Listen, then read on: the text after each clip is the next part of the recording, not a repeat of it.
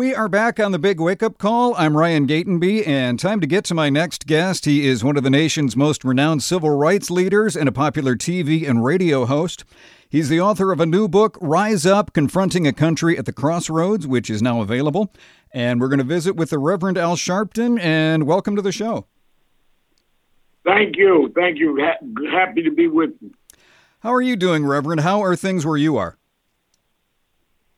Everything is fine. I'm in New York City today. Certain areas, a little uptick, so there's concern, but generally the city's coming back slowly but surely. Quite an unusual past few days, Reverend. I don't think we've ever had a weekend like we just had in our lifetimes. What do you make of the current state of the nation, like right now at this very moment?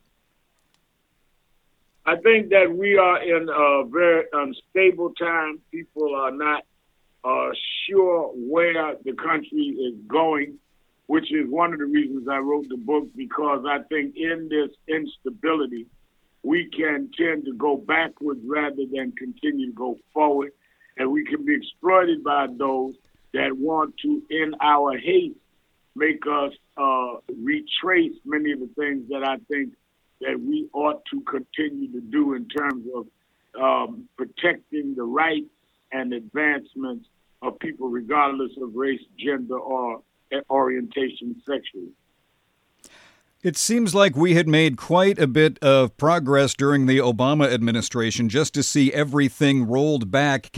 How can we just continue to go back and forth like this with, making progress and then having another administration just try to erase everything? Well, I think the way we do that is by standing up and not letting them do that. You're exactly right. I started in civil rights when I was 12 years old. 13, I became Jesse Jackson's youth director in New York. Mm-hmm. And from the King movement, this was a year after King was killed, from the King movement all the way to the 8 years of President Obama, and I had a lot of access to the president as head of National Action Network, and he came to our convention twice as president. So I write about a lot of it in the book.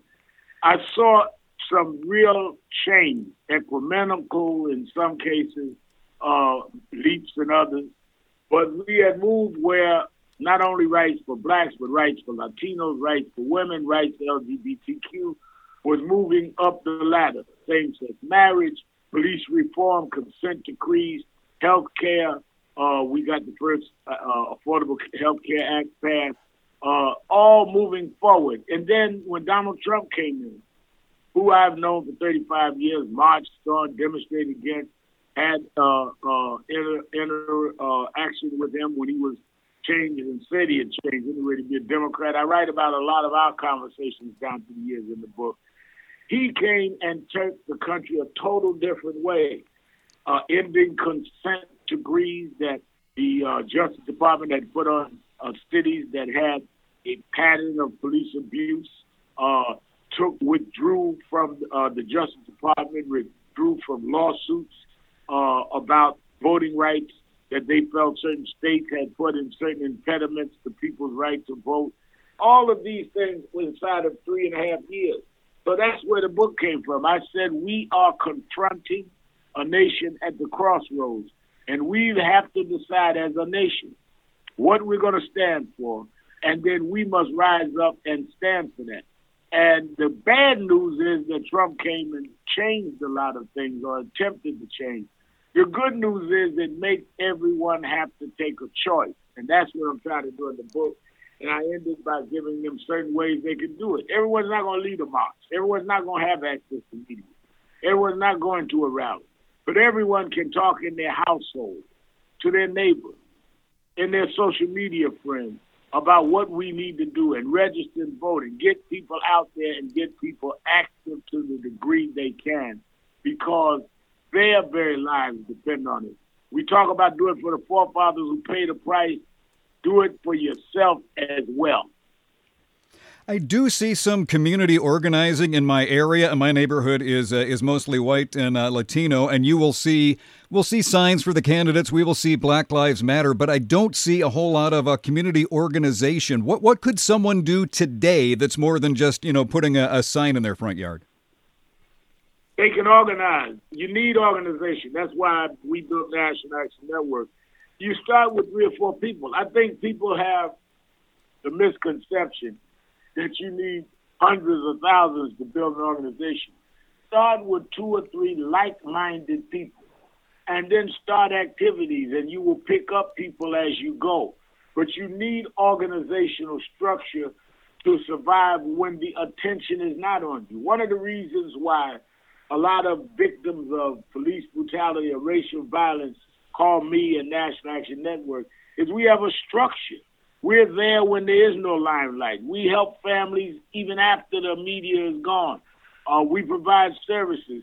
And you want to have an organization that will organize in the community, serve in the community, so when election time comes or when an issue comes, people already know you and trust you and therefore are influenced by you because you are there in season and out of season. And well, we hear so much right now about we need a change in national leadership to get the ball rolling. I don't think people focus enough like the change you can make. It can be as simple as, changing the alderman in your community can be a great first step toward just making local changes that can lead to greater ones. All politics is local. Former House Speaker Tip O'Neill said it starts. Policing is a local decision. A lot of the things that concern us are local. Yes, we need to have a new president, in my opinion, but you have to vote all the way down to the bottom of the ticket. That's who decides zoning, which businesses can be in your community or what's residential. That's who decides the schooling. That's who decides what small businesses are allowed in your area. So you've got to take all of that into effect. And I say to people all the time that to not select those people is to say you don't want any say-so in your life. It's not like those decisions are not going to be made because you decided not to vote. They're just going to be made without your vote, and you're going to be left with whoever everybody else put up there to make decisions on your life, where your kids will go to school, what kind of schooling is going to be, where the street light will be. If you have that low self-esteem that you don't want to express your opinion and weigh in on how your life is going to be conducted, then it only gives a statement about yourself. The new book is Rise Up, Confronting a Country at the Crossroads. The author, of course, is my guest, the Reverend Al Sharpton. And thank you very much for joining me today. Thank you for having me.